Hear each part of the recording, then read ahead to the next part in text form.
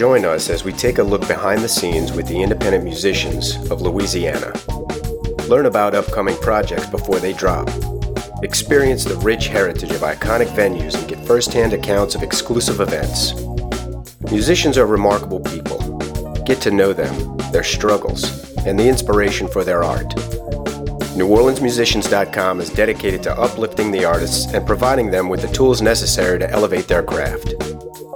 We shine a spotlight on them, as well as highlight the music scene and educate everyone with our interviews, album reviews, and music scene news. This is NewOrleansMusicians.com. All right, my name is Justin Curry. I'm a violinist. I've been playing professionally since I was 16 years old, and this is what I do for a living. Yeah. Where are you originally from? I was born in a small town called Madison, Ohio, about, I don't know, like 45 miles east of Cleveland. I always say just Cleveland because, it's Ohio, it's cow country. Right. And in your household, were any of your family members musicians? My entire family is musical from both sides, both my mother and my father. Interesting long story. My father really wasn't much in my life, but he was a drummer based in Houston, and he came here and actually played in New Orleans all the time. And you heard that famous recording of Flintstones, where they have the jazz version of like Yeah. That's him on the drums. Oh, Stephen Lee, that's my father. But my mother's side too, my mother used to sing. My aunt used to be a professional singer. And she used to do clubs and stuff, and jazz stuff, when Cleveland actually had a music scene that died in the 90s and stuff, when they tore all the clubs and put in dive bars and stuff like that. Gotcha. And student housing. But I have lots of musical family. I even have some family members who were part of the Cleveland Orchestra, and they wanted me to do stuff for a while with them, but that was years ago. Yeah. So, I guess that it played a big role in you picking up an instrument. Was it violin at first? I tried a few things before. Violin was my choice of an instrument. Some parents want you to, you should try this instrument or do this, or they throw you in lessons for stuff. No, the violin was my own initiative, and I just said I always wanted. It's the most beautiful instrument I ever heard. You can do so much with it compared to anything else out there. Yeah, it definitely is evocative of emotion for sure. Oh, it is. What were some of the other instruments that you tried early on? Well, I can do basic piano. I can do basic guitar. Funny enough, I was a trombonist in high school, and my teacher, because they didn't know my violin work, they didn't know at times. So one of the things I was actually playing professionally, I didn't really tell anyone in my schools. We didn't have an orchestra program. I was such a bad trombonist. My teacher said, "You'll never have a career in music," and I laugh at her to this day. Yeah, I'm sure. He's like, I was like, "I don't see you ever having a career in music." I'm like, "Okay, have fun." That's so funny that you hear that all the time from great successful people, that they were told that they'll never succeed in that vein, you know what I'm saying? Exactly. You see that all the time. I laughed it off, and she's like, "Why are you laughing?" I'm like, "Well, you'll see why." Well, I think, and it's kind of like what people say about, what happens to you throughout the course of your life. It's kind of like the way you react to things in life, whatever life deals to you. If you react negative to it or you put it down, then you'd never be sitting here today. But exactly. You do the opposite and you say, okay, well, I'll show you. You know what I'm saying? Yeah. And that's what you're made of. The funny thing is, a lot of people say, "Well, I'll show you." And for me, it was more like, there's so much you don't know, and I'm just going to leave it at that. And you wait 10 years when I'm the most known pupil from our school musically. Did they have a big band? Oh yeah, we had a big band. We also had a jazz band. I think she realized that was a mistake because they did a jazz band thing, and they said, "Oh, if you play a different instrument, come and do a solo for the show." I did, and I had a full standing applause. They're like, "What?" I'm like, I told you. Nice. I told you. How old were you? I was like 15, 16 when that happened. I was already starting to play professionally at that point, and no one really knew it. Because I tried to keep that out of my school life. I was always practicing, and I had a few friends, but I mostly stuck to myself, weirdly enough, because I was concentrating on this. Oddly enough, though, I was my school's student council president, if that means anything. So everyone knew me, but it's that weird feeling that I felt like I had a double life in high school, because it's like I was doing so many things out of high school, but everyone thought, oh, it's Justin. I'm like, yeah, it's just no one expected me to graduate a year early. No one expected me that year to go to Japan, and I also played a lot of music when I was over there. I did that as a musician, and people just like, what? Wait, what? From Ohio, a small town? I was like, yeah. Yeah, I was like, yeah, I've been planning this for years, guys. I didn't let anyone really know about it, because, you don't, don't announce your plans before you're ready, but it's just one of those things that when I was a kid, I knew that if I wanted to get anywhere I wanted to in life, I couldn't just stay in, my small town. And when you grow up in a small countryside town like that, and I'm always different, I'm multiracial, a very small, isolated community where, if I still remember correctly, a few people were still dating their fourth cousins in my school. I know, right?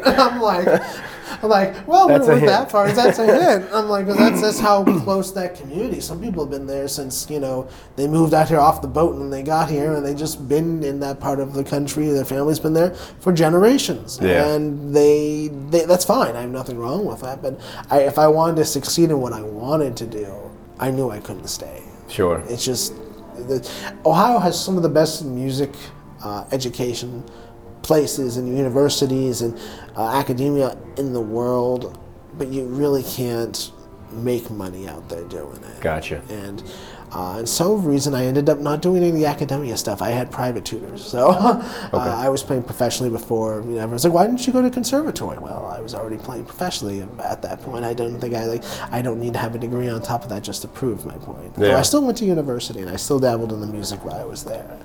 What told you that the violin was it? Because you tried other things early on. It's the feeling. String instruments, I think, are fundamentally different, at least bowed string instrument, fundamentally different than any other instrument. If the trumpet or trombone or even guitar, this plus type of strum or to push button blow to this degree equals note.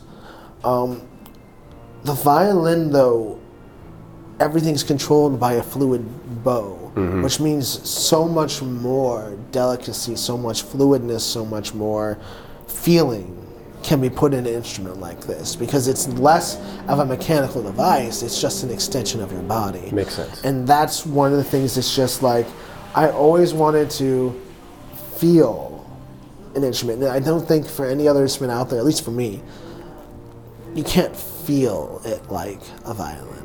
And for all the audiences wondering if the cat, because everyone, if you can see, I'm not sure if you can see it now, that's bebop down there, so because everyone asks about that stuff eventually. And it was an early age that it spoke to you, and you took it on full-time. I was later than most. I'll tell you that, because most people started this when they're like 2 or 3 years old. I really didn't get serious playing the violin until I was like 13, 14. Okay, I got you. But I went I caught up quickly. Yeah. I remember. I feel terrible for this. I went to a violin shop. It was Peter Zaret's Violins in Cleveland Heights. No, not Cleveland Heights. It's in Mayfield, Ohio, which is maybe 10 minutes away from Cleveland Heights. And I was used to test his violins, and I had a family coming here. Their kid has been playing for 10 years. And I remember I was playing a cadenza, and they're like, "Oh, how many years have you been playing here?" It's like, "I've been playing for like 9 months." And just like, "Oh," I'm like. Let me ask, because I've got a son, Maddox, that's starting out on violin this year at school.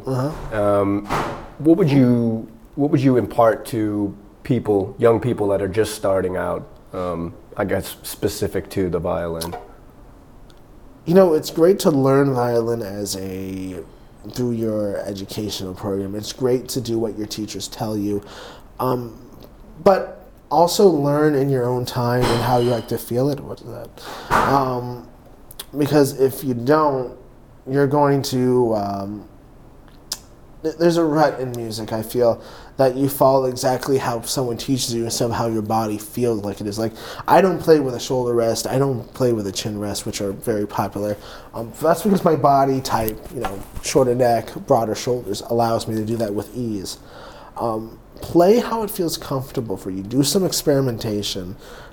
Everyone's technique is a little different. Sure. And one thing I don't like about modern music teaching, especially if you want to get to a certain high level of it, a lot of it's by the book. This is how you do it. And I disagree with a lot of that because it's like every person's different. A violin is not like a trumpet or a piano. You actually have to make the violin fit you. It's a part of your body. You have to make it feel you. Yeah. And you have to feel it. And that means a little bit of adjustment to your technique. Sometimes have fatter fingers. Like everyone thought I would be a great cellist because my fingers are like little sausages. But you know, I was able to deal with it because you know what the great Isaac Perlman, if you know him, he's a very famous violinist, and I saw one of his videos. I want to hear how he did it because it's like how his fingers, you know, the size of mine, how he says be so graceful, and it's like, well, what you can do is because they're so big, you don't even for some notes you don't even have to put your finger down, you just move it slightly up and you're already at the next note. Sure. And it actually in some ways makes it easier, you know. And it's like you sometimes just gotta just do how your body and how you feel the instrument. Yeah. And it's a good thing to listen to your teachers. I mean, don't ignore them, but at the same time, if something is working for you one way and it's not working the way they're teaching you, do it the way you feel, because you're the one who has to play the music. You're the one who's making the music work. Push it to your direction. You have to be able to get outside of that box. And I always believe that true brilliance in the world doesn't come in an instruction book. It doesn't. It comes not only with knowing what other people do, but it's also being able to figure it out yourself and feel what is brilliance is being comfortable with it. Yeah. And I think that's something that's missing in a lot of music and violin pedagogy nowadays. It's has to do exactly by the book, do this, do that, and I think that takes so much variance, so much warmth, so much. I think I want to say the genius of them in the instrument, because it's more than just anyone can read a book and say this is how you do it. You have to be able to figure out how you fit yourself in the instrument. Yeah. And I think that's something that's missing from modern day string programs. Because a lot of it is, do this plus this, have fun, do your concert, okay, that's good. Yeah. And it's like, it's more than that. If you want, especially if you want to get to a high level, you got to be able to figure your way out through this, how you want to do this, how you feel the instrument. Yeah. It's like it's a relationship with yourself, how you put yourself with your instrument, especially if you want to do this professionally, is something you do with yourself. It's a whole nother. It's a reflection on how you treat yourself. It's a reflection on how you look at yourself. It's a reflection on how you want to be. And musicality, brilliance, is something that comes, I'll always say, from the person, from the individual. It's great to learn from other people. So I learned to also follow ideas of other greats, but you have to make it work your way. Sure.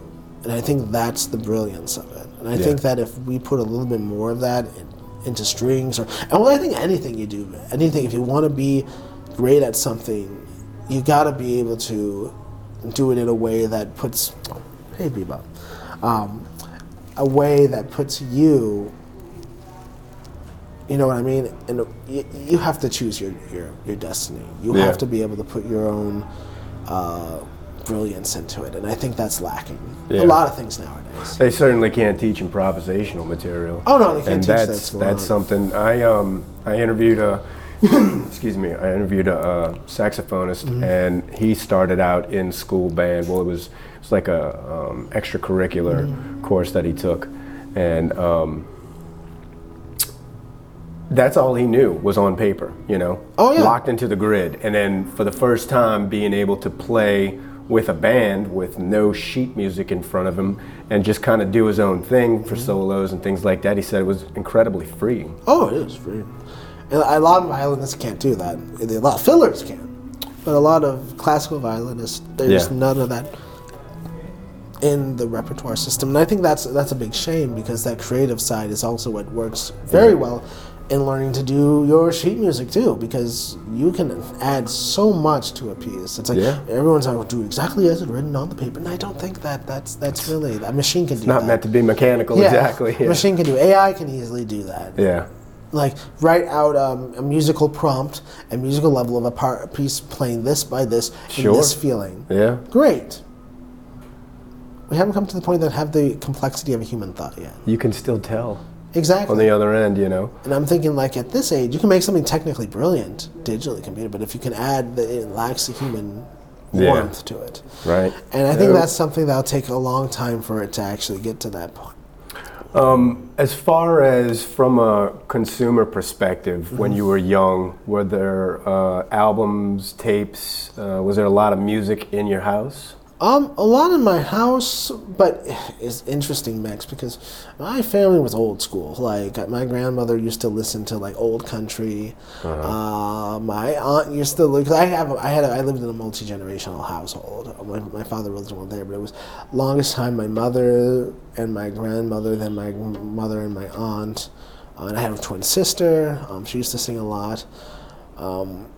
But from that point of view, we had a little bit of everything. Like I did, we heard a lot of disco, a lot of rock, a lot of classical. I was big into classical stuff. Really? And oddly enough, a lot of Japanese music, just because I liked to study when I was younger the Eastern world. And like, oh yeah, Japan, Japan, anime, all this stuff, which is great. But I also like to look at the cultural part of point of view, which I think that there's a lot to be learned from that, a lot of ideologies that I find is brilliant.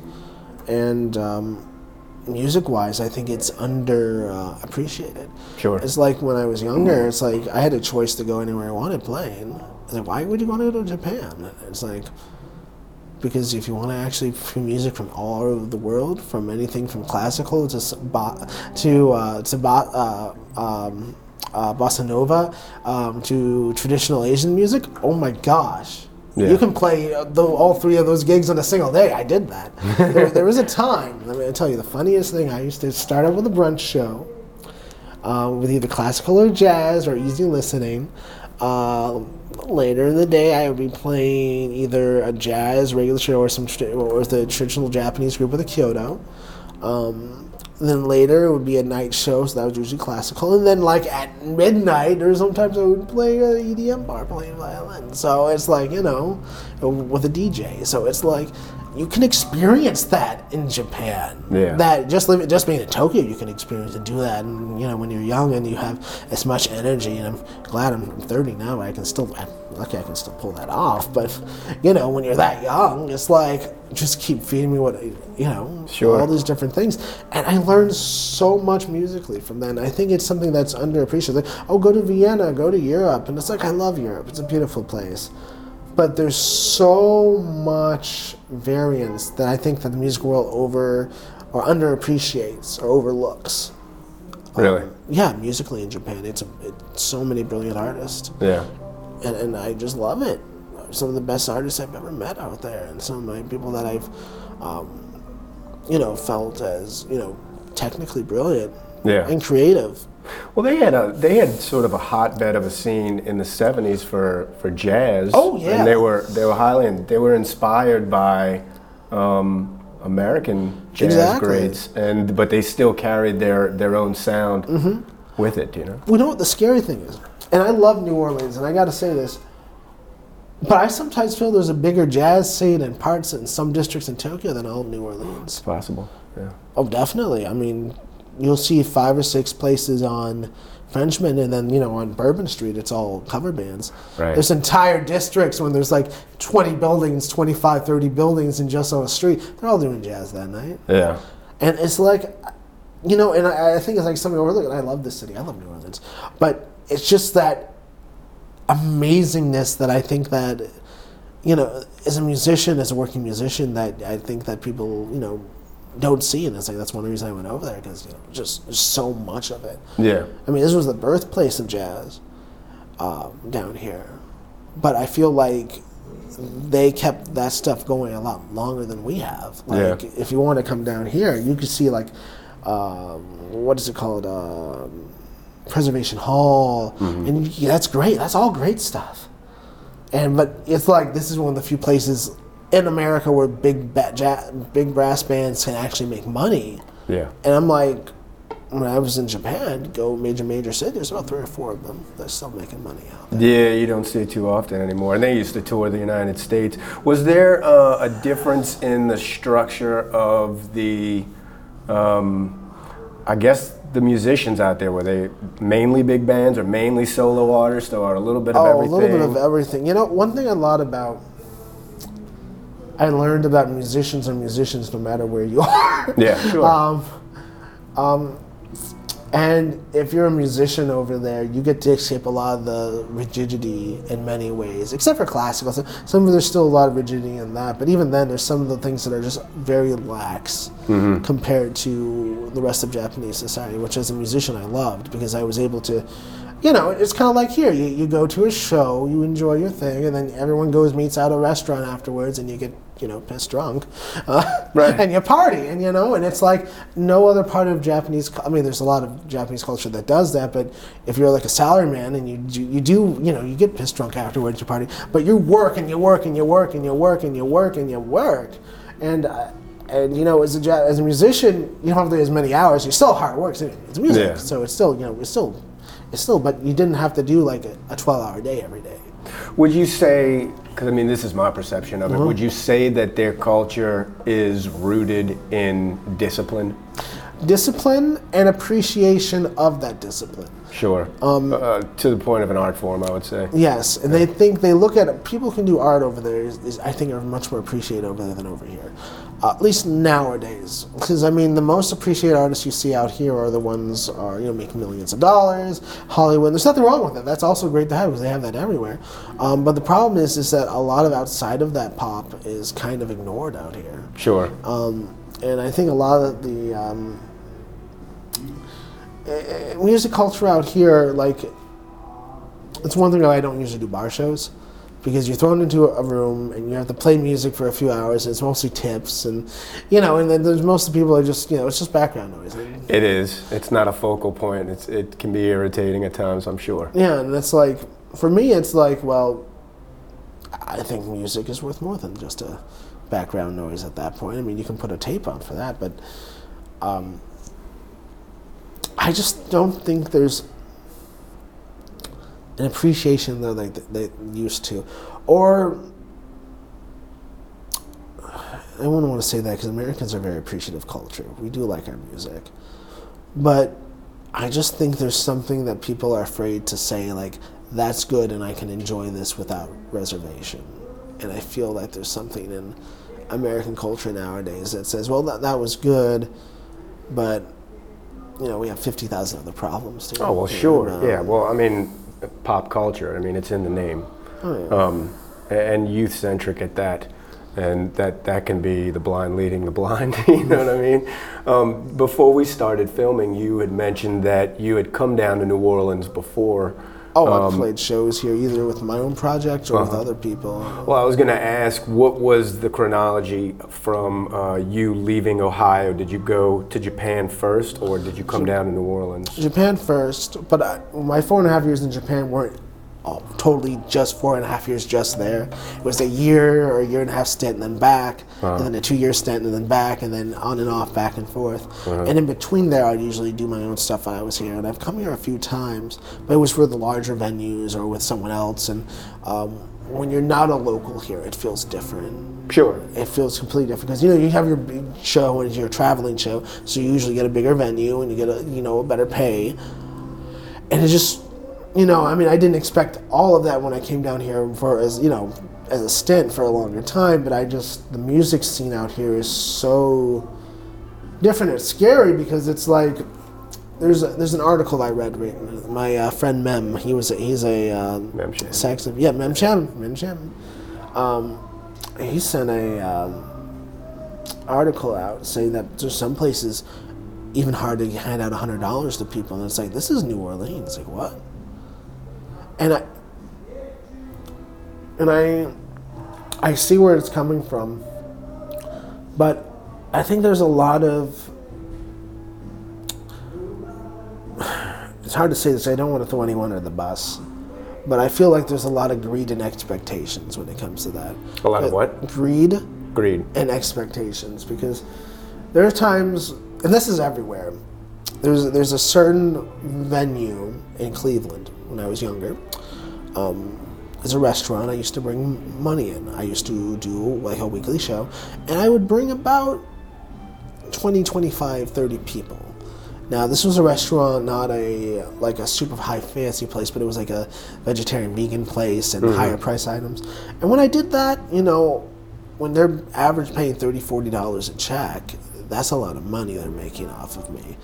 And when I first went there, because I was young and naive, I said, $50. You guys seem like you said you guys were in the best spot right now. I was like, yeah, it'll just be fun. I have other gigs in the city. It'll be fun. But when I started bringing in more and more people, it's like, hey, you guys are making, by the time you get drinks done and stuff like that, you're making about $600 or $700 off of me. And that's just from people buying food. And that's other people who, drink the coffee and they sit all day. It's like, it's also a coffee shop. And I'm like, hey, I got to start making a bigger chunk because I'm bringing in people. And they're like, well, normally we don't even pay our musicians. So we trade it for food. I'm like, I can sit at home and do that. Yeah. Would you do that to someone who paid? And eventually I stopped working with them. But it's like, it's that mentality that when people make money out, especially the restaurant, they want to save all that money, for other things. And I get it, but if someone else is bringing that money, you can't. The reason why they're bringing that traffic into you, it's like with bars. If they're bringing in crowds and bringing in things, it's the very least you can do is give them a chunk of that. Sure. And how much places out here make profit margins in alcohol, because I see how much they charge out here for stuff, and I know they're not paying anywhere near that when they buy it in bulk. Yeah. Because I know the prices of some of this stuff. Well, what's interesting is that they feel like some venues, some places, feel like they're in a position to be able to even suggest that they can bargain with the request. Do you know what I mean? Yeah. It was a great point. I interviewed Erica Callie from Petty Betty, and she said, do you go into a bar and then when they tell you $10 for the drink, do you say, well, I kind of feel like it's worth $8? No, they kick you out. Yeah. Do you sit down at a restaurant and say, well, I don't want to pay this much for that. How about this? You don't bargain with the people, and that's unacceptable. Exactly. But then when it comes to musicians, they feel it's acceptable to do that. And I don't understand the mentality. Oh, I actually understand it, because for them it's not about the quality of music, it's how much we can get sound in here for the lowest amount of price. Sure. They bid. And it's just like a restaurant. It's like in the fast food restaurant. Remember, I think this is a good analogy. Remember when McDouble or a double remember a double cheeseburger was $1? Remember that? I remember there was a time where they were less than $1. I mean, I was a little kid back then. But, I was born in 93. So remember when there was... Actually, I think a better one. Remember when the Big and Tasty was on the dollar? Yes. Yeah. Which was pretty much the version of the Whopper. It was a bigger burger for $1. And then they went with the double cheeseburger because they feel like, well, we're spending too much money on this and we're not getting enough margin even though they're making money. So we're going to make a smaller burger. But we're going to keep the dollar price point because people will pay that. Yeah. That must be grateful. Then they decided, well, the extra piece of cheese is costing us about 10 cents. We don't need 2 slices of cheese. And then the McDouble began. And then now McDouble is $2.89. But bulk prices are not 300% more. Yeah. We'll be right back after these messages. Hey, what's up, everybody? Normally in the middle of podcasts, they give you a bunch of advertisements. But on the NewOrleansMusicians.com podcast, we like to shout out our members. Today I've got for you OCD Recording and Production. They're a recording studio based in New Orleans, Louisiana, headed up by musician and engineer Dwayne Simino. And they've been in operation for 15 years.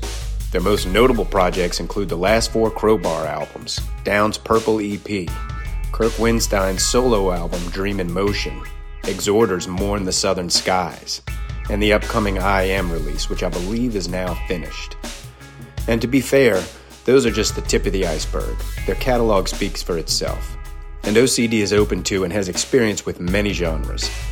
They're a full-service studio doing tracking, mixing, mastering, and sound design. They also offer professional-level songwriting and compositional support. I've been to his studio and it's full of custom gear. It gives his work a unique sound that you just can't find anywhere else. I did an interview with Dwayne a while back, which you can catch on our podcast and on our site blog at nuorleansmusicians.com. And you can also come with us on a studio tour on our YouTube channel, which is at New Orleans Musicians. OCD Recording and Production has a business profile on our site, nuorleansmusicians.com, and they're on Facebook, Instagram, and Twitter, all under at OCD Recording. They also have a website, ocdrecording.com. That about covers it. You really can't go wrong with these guys. I've seen musicians walk in there with a song idea and come out with complete professional sounding works. So I hope to see some of y'all check out our work with Dwayne, and subscribe while you're there. Your listenership and viewership helps keep all of this going. And now back to our show. And I think the same thing is with, and I'm sorry to say, but with music. Well, we can get someone who's going to bring in a lot of people, or we can just say live music and get randoms on the street. And this is a tourist town, so how many people are regulars are actually going to come all the time?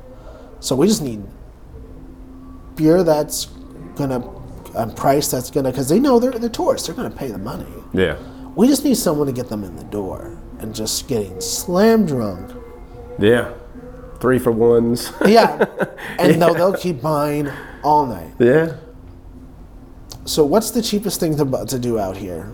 Cover bands, because everyone knows them, and there's so many of them. Yeah, and they play the hits. And they can all play the hits. Mm-hmm. But we have so many of them. Well, we don't need a top band for this. They're going to be drunk anyway. Let's see how low we can go. Yeah. And it's a race to the bottom. Because at the end of the day, now McDonald's is having huge price issues. It's like, well, we went so cheap now, and millennials and Gen Z want to spend more money. It's like, well, we're so considered such a bottom of the barrel brand now. How can we actually make ourselves look to compete with like Chipotle or Sure. or stuff like that? And that's the problem when you get to this mentality of a fight or to the bottom. All you do is cheapen out everything else till there's nothing left. To me, that's the essence of all business. I don't think so. There's a lot of business. Yes. Really is. A lot of business. What do you think as a consumer is the solution, or what do you think as a musician is the solution to this problem? We need to start demanding quality. We need to start making sure quality is adhered to, because there's a certain point where you're pushing out good talent for cheaper,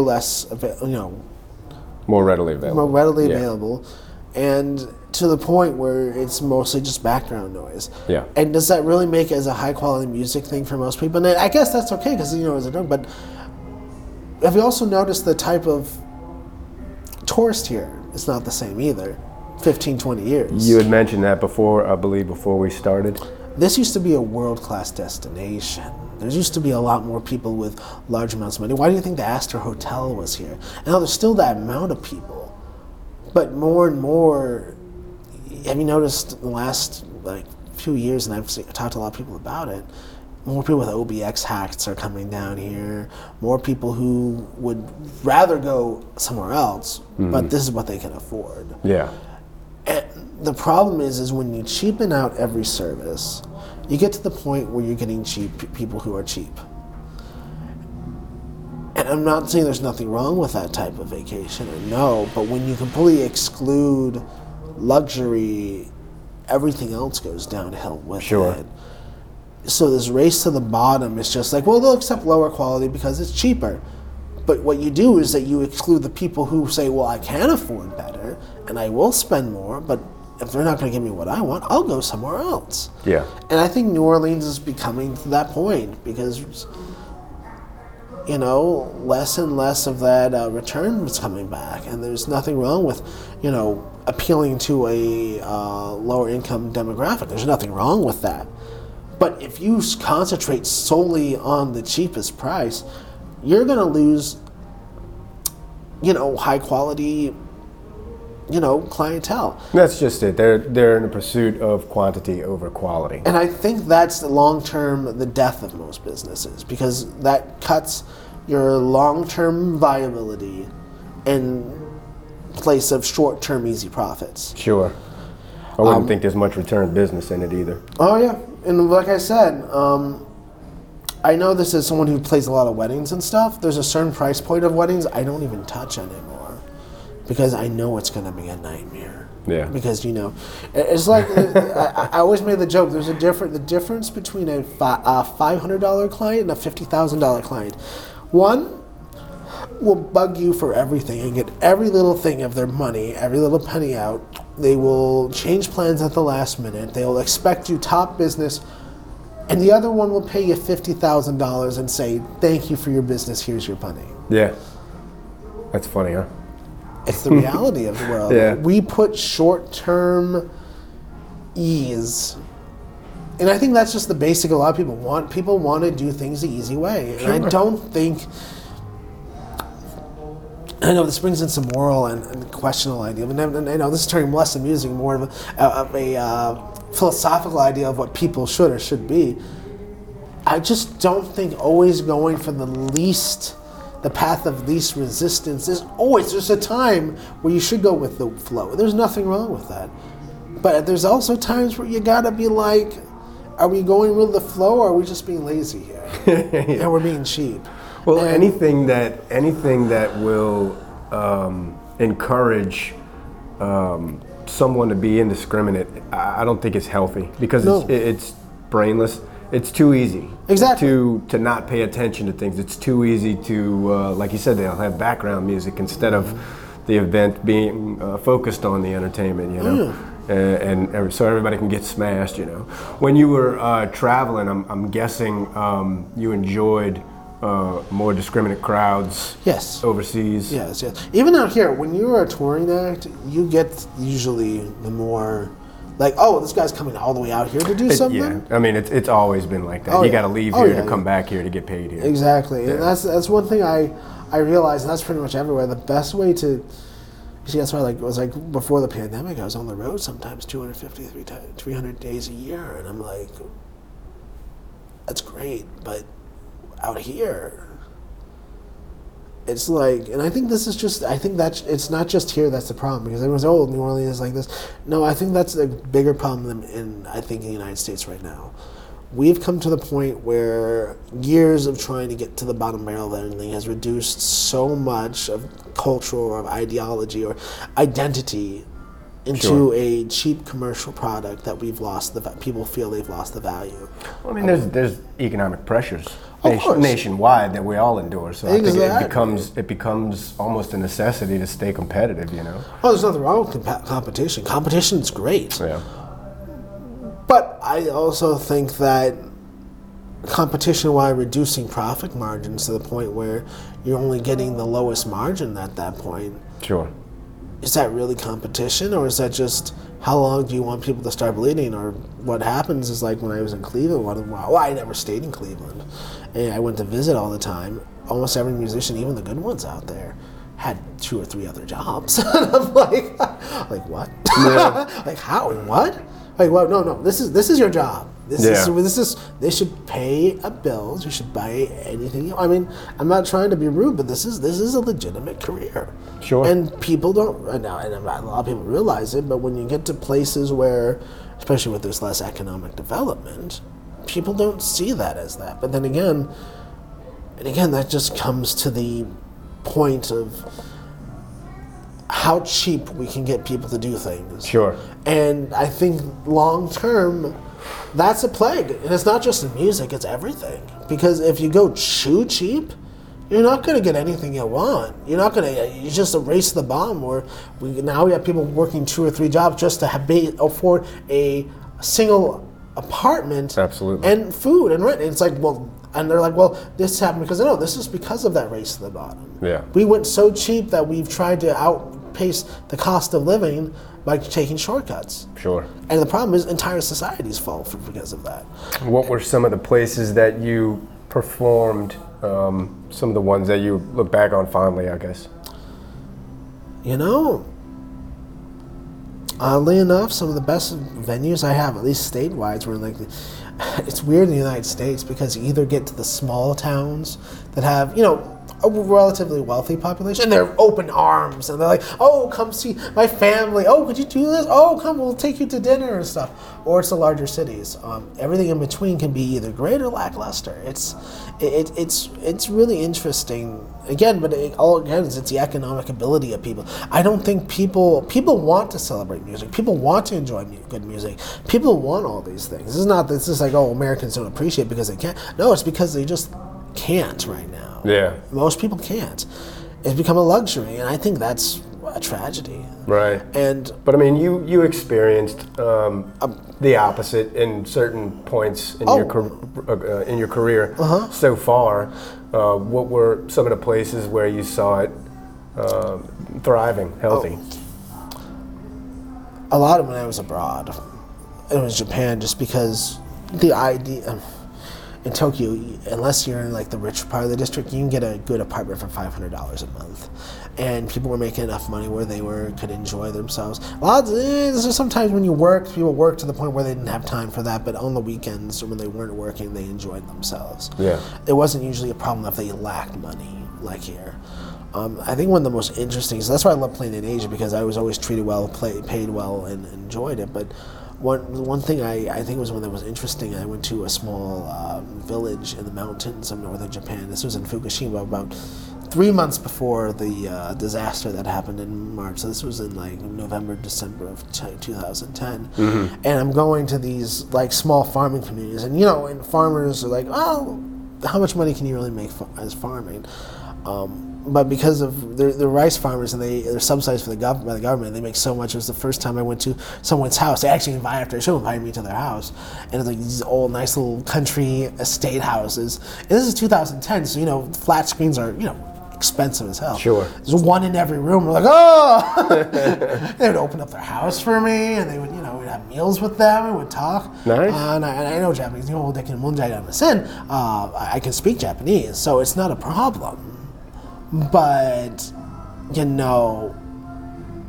it's once I got past that barrier, it was just such a inviting process. Sure. And in a place where people had the money to actually be able to enjoy things like that. Mm-hmm. And it's a little hard because right now they're going through a little bit of a recession. They've been for a bit now, but I still feel it's a lot better than out here, because people out here are. Especially New Orleans. I mean, I love this city. I love New Orleans. This is like, every time I walk down this Royal Street, I see like, this is what heaven looks like. All these old buildings, these beautiful. I mean, this is one of the most beautiful cities in the world, especially in the United States. In my opinion, the most beautiful city in the United States. So, it has its grittier side. It can be very gritty, but it's beautiful here. Sure. But underneath that, I just feel like so much of people are just trying to get by in this place. Yeah, again, I mean, we've been talking since I got here. Before we started recording, we were talking about the desperation. Exactly. And it causes a seedier side to come out. And that's been evident. And it scares me, because I feel like no matter where you get past that point out here, there's going to be a point where, especially New Orleans, as beautiful as it is, there's got to be some major changes before we get to the point where people can really enjoy our lives. Because most of the people, especially who work down there, they don't really enjoy any of it. They work and they come home.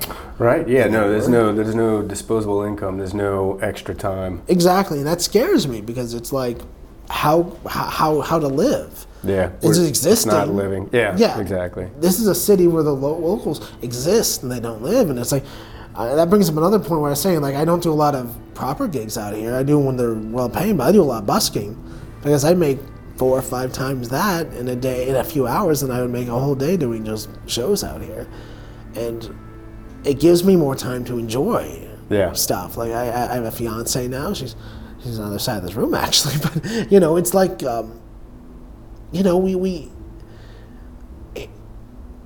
to actually be able to enjoy some of the things that people who visit here, not locals, can enjoy, is an amazing feeling. Sure. And now things are even getting better and better for us here, because when we first here it was hard, but now it's getting to the point where we can actually enjoy more. But there's just so much of this city that I just don't see. You never see the locals enjoy. Like, we have a very beautiful zoo out here. We have a beautiful aquarium out here. We have some of the best parks in the country. They're beautiful. Mm-hmm. But I rarely see people who who work out or actually enjoy them. Yeah. Give us some busking strategies. Give us like words of advice. Oh, what's the best one I could do? If you're gonna do it, be good. Be not only in your playing, but to other people around you. We have, and everyone who knows the busking community out here knows this, that some of the people out here will set up on top of people and cause fights, but usually those people who can't make money anyway. Be good to your fellow people. Be respectful of where you are. Clean up when you're done. Be good to the people around you. Yeah. Because doing this is just as much as a people skill thing as it is a musical thing. But on top of that, be good making music, because if you're not good, you're going to make nothing. Yeah. It's one of those things, like, it's a sink or swim, and the fact that I've been able to swim every single day without a problem, it shows that, there's a quality there. So be good at what you do. Do what you want to be. Be unique. Please be unique, because it's literally, it was me and Tanya, she's another violinist, and we oh, nice. Sorry.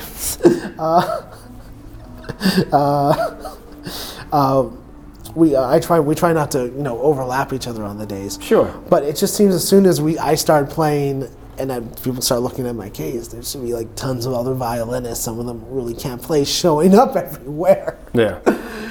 Oh, it was funny, because the first, when we started doing this every day, which was like the end of April, because I was doing other shows and stuff like that, but I was like, I'm making more money doing this, so I started going all the time.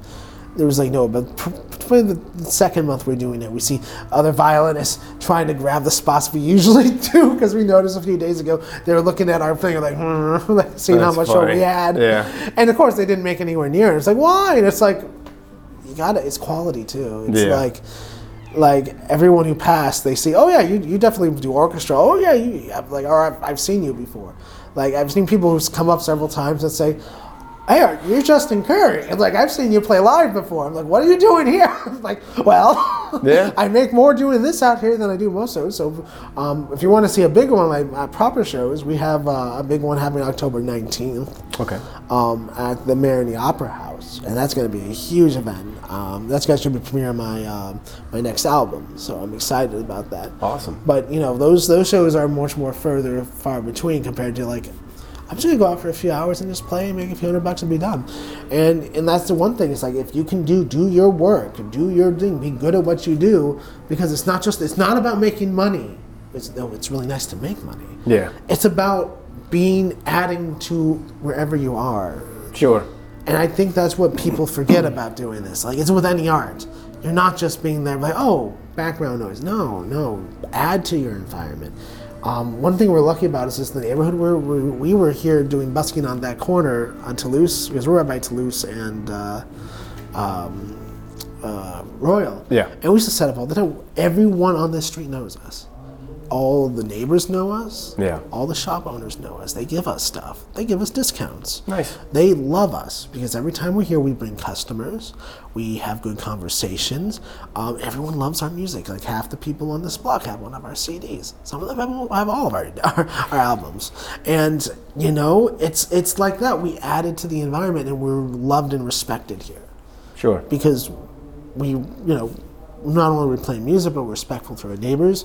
They love what we do. We're not too loud. We're always, we always do. I mean, we're very, very good to the neighborhood, and this is why one of the reasons we moved here, because we add to this neighborhood. Sure. And that's something you have to understand as a busker, or just doing anything, because it's still a stage. It's just a stage on a street. And eventually we're planning to have this place ready to be as a small venue too, so we can bring more stuff inside. But the biggest thing is that if you're going to do this, it's your home. It's a street corner. But these are where people live, this is where people do business, and you have to be part of that. Sure. Be a good neighbor. And don't just make noise for the sake of noise, because eventually, even if you make $1, the police are going to come and probably shoot you off eventually. Let me ask, in other places, is that relationship the same where you are making more money busking than you are performing, or is that just unique to here now? It all depends on the city. Like, I used to always, when I lived in cities, I lived in Chicago, I've lived in LA, I've done New York City. I used to practice inside a lot, which if you have really good neighbors, they love you for it. But I always started doing, every place that allows you to play outside and practice, I would. Because no matter what, you're going to make a few $100. And if I'm going to be doing it anyway, I might as well make some extra money doing what I had to do anyway, between shows. I'll be, oddly enough, New Orleans is really hit and miss. We average about $200 a day. But if I did the same thing in like Los Angeles, just practicing around having fun, I'd probably make $500 or $600. Do you think that's directly related to the cost of living and wages? It's just income. People have disposable. New Orleans. Well, let's put it this way: people come here to get drunk, so they put all their money to get drunk. Sure. And some people come from the art, but that's usually in the daytime or the weekends. So they'll throw your money in. I get a lot of people who will clap for me. A lot of people that will take videos of me. Not always with money because they want to spend it on booze. Yeah. Which is fine. Yeah. I'm still making several hundred a day. That's not a problem. But locals don't have the money to do that. I've been lucky from locals. They'll maybe once in a while they'll throw a 10 in. But that's because they love us personally, but they can't afford to do that every day. Again, Sure. this place doesn't pay for that. When you go into like Los Angeles, even the locals, they have money. And if they really like it, let's drop a few $100s in there. Yeah. I've had that happen before. Some locals here will do that too, but like I said, especially in the summertime, it's slow like that. So I mean, Right. Yeah. Being a tourist town, it's seasonal. Yeah. And right now we're in the weird part, and we're still making good money even during the slowest part of the year. So I'm not complaining. Yeah. But what I'm trying to say is that you can do it anywhere that allows it. And even some places you're not technically allowed to do it. It all depends. And again, this goes to bias. I was in Chicago once, and I was after I lived there, and I was doing a show there. And I wanted to have fun, warm up my violin. I was on a train all day, and I'm like, well, my violin hasn't. I'm going to just play a couple of things in the subway. Well, this was was at Jackson, which subway stop is it? Because I usually have fun. And you're supposed to have a permit to do down there. But here's the funny part, and this is terrible. These two kids were just drumming down there. They had to be like late teens, early 20s, or maybe even just high schoolers having, just to get some extra money for the weekend. Police, as soon as they do it, come around, grab them, and say, "Pile out. We don't need that down here." And literally, I set up like 2 minutes after they're sent packing. Same police officers like, "Excuse me, I'm just here to practice. I just want to play." He's like, "Are you having your case open?" I was like, "No." I'm like, "I just want to practice before my show, and I'm wearing a full suit. I look professional. Yeah. I'm following my thing." So that's your First Amendment right, no problem. And I'm like, "Okay, you just kicked out." It's a technicality. No, it's not a technicality because those kids didn't even have buckets open. I just look like someone who has money enough not to be bothered. Sure. And that's the thing. And it's terrible, but look like you're not worth the trouble, and people don't bother you with that. And you sound good and amazing, people don't bother you. So it's another thing like that. It's weird. Rules are very, especially when it comes to stuff like that, are very situationally enforced. That's what I should say. Now, you had mentioned before we started that you were considering moving again. Y'all haven't been here too long, present day, but you're considering moving again soon? In the next few months, or maybe in a year. I love this city. Matter of fact, I would like to be here, this place, even if just it's a place to hold down while we travel. Sure. But business-wise, I want to start getting back where we can make more money. This is a great city to have a second place, maybe play a little bit and come and sit back and relax. Sure. New Orleans, for me, it's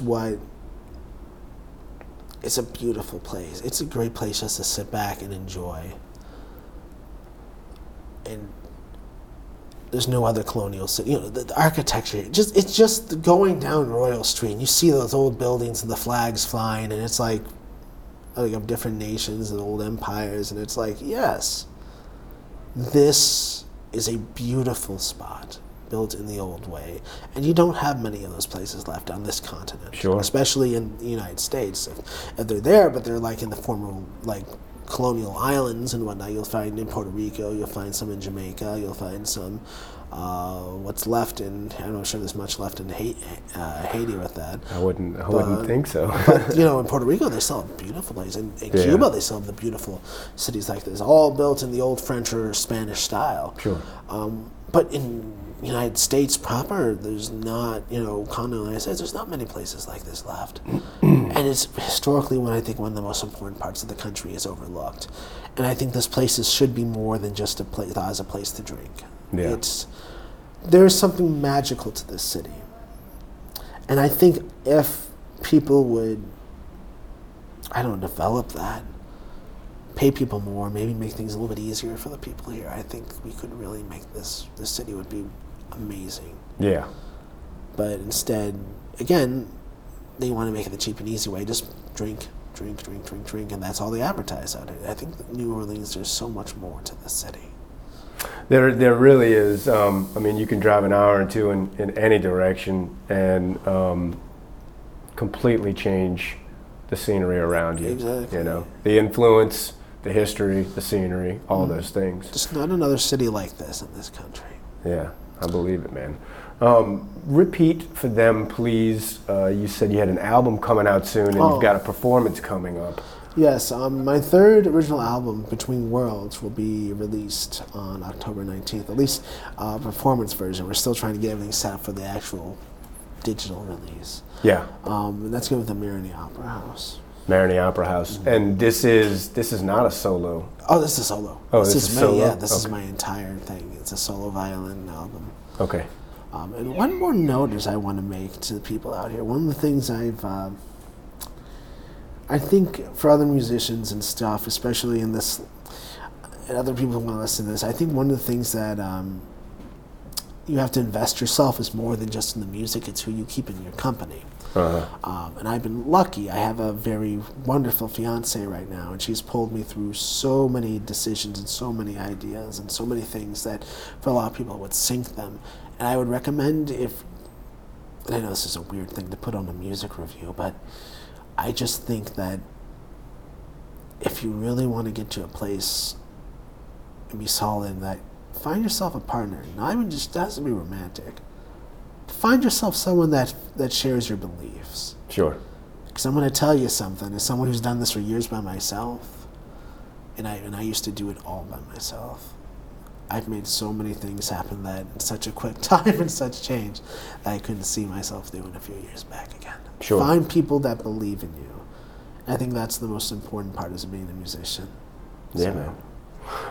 Also, one last thing. You had just announced one of your more regular gigs. You have a residency somewhere. Maybe you can tell them where to come see you. You're sitting right here. This is 536 Royal Street. We're set to get the spot. This place is going to be turned into a small venue by the time we're done at it. Gotcha. This is a 300-year-old house, a Lyle Saxon house. It was owned by the poet and author Lyle Saxon from the 20s up to his death. This has been a gathering place for many poets, artists, musicians. Yeah. John Steinbeck, the artist, Grapes of Wrath, he was married in that courtyard that's sitting behind us. Awesome. The playwright Sinclair Lewis also wrote several plays here as well. This is a very magical place. Inspirational hotbed. And I wouldn't be anywhere else. This house has an energy to it that we just fully moved here a few days ago, but the whole feeling of this place is inviting. It's warmth. It's definitely haunted. If anyone believes in ghosts, I saw someone paw out the side of right there. No one was there when I looked around the corner. But it's never a dark presence. It's one of the most warmest, comforting presence being in this house as a creative. Yeah. It's just very inviting. And we're hoping to have this eventually, if everything turns out right, into a full venue eventually. So, awesome.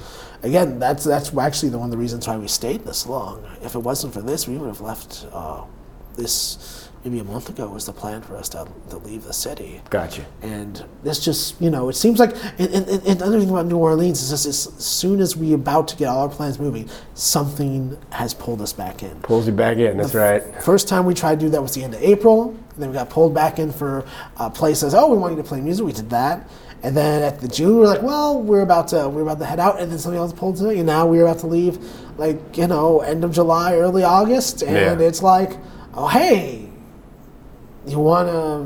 Not so fast. Yeah, and I'm like... Yeah. This city just pulls you in, and as I said, I don't want to leave. Yeah. I would love to stay here. But until things get to the point where I think that, and I think New Orleans can get to that point, but it's going to have to come for us as musicians, because the city council isn't going to do anything. The restaurants and the bars, they're making so much money off of as things are, they're not going to do anything. If you want to see a change in this place, it's going to have to be from us. Yeah. So, what can I say? Expect good things from us, sir. Maybe a little bit of change here might start something brand new. So, keep this place in mind. So. Yeah. Awesome, man. Thank you for your time, bud. Thank you. Appreciate it. Check it out. We all pretty much start off like jam bands. We get together, we push our souls out through the speakers. We look around the stage and read off of one another, and after so much time, we know where the next person's going. Aside from those connections, we build connections with the fans, and that means the world to us. That's why listeners like yourself are so important to us. We'd love to have you back, so hit the button and follow the show. You can also support this show by going to buymeacoffee.com/New Orleans Music.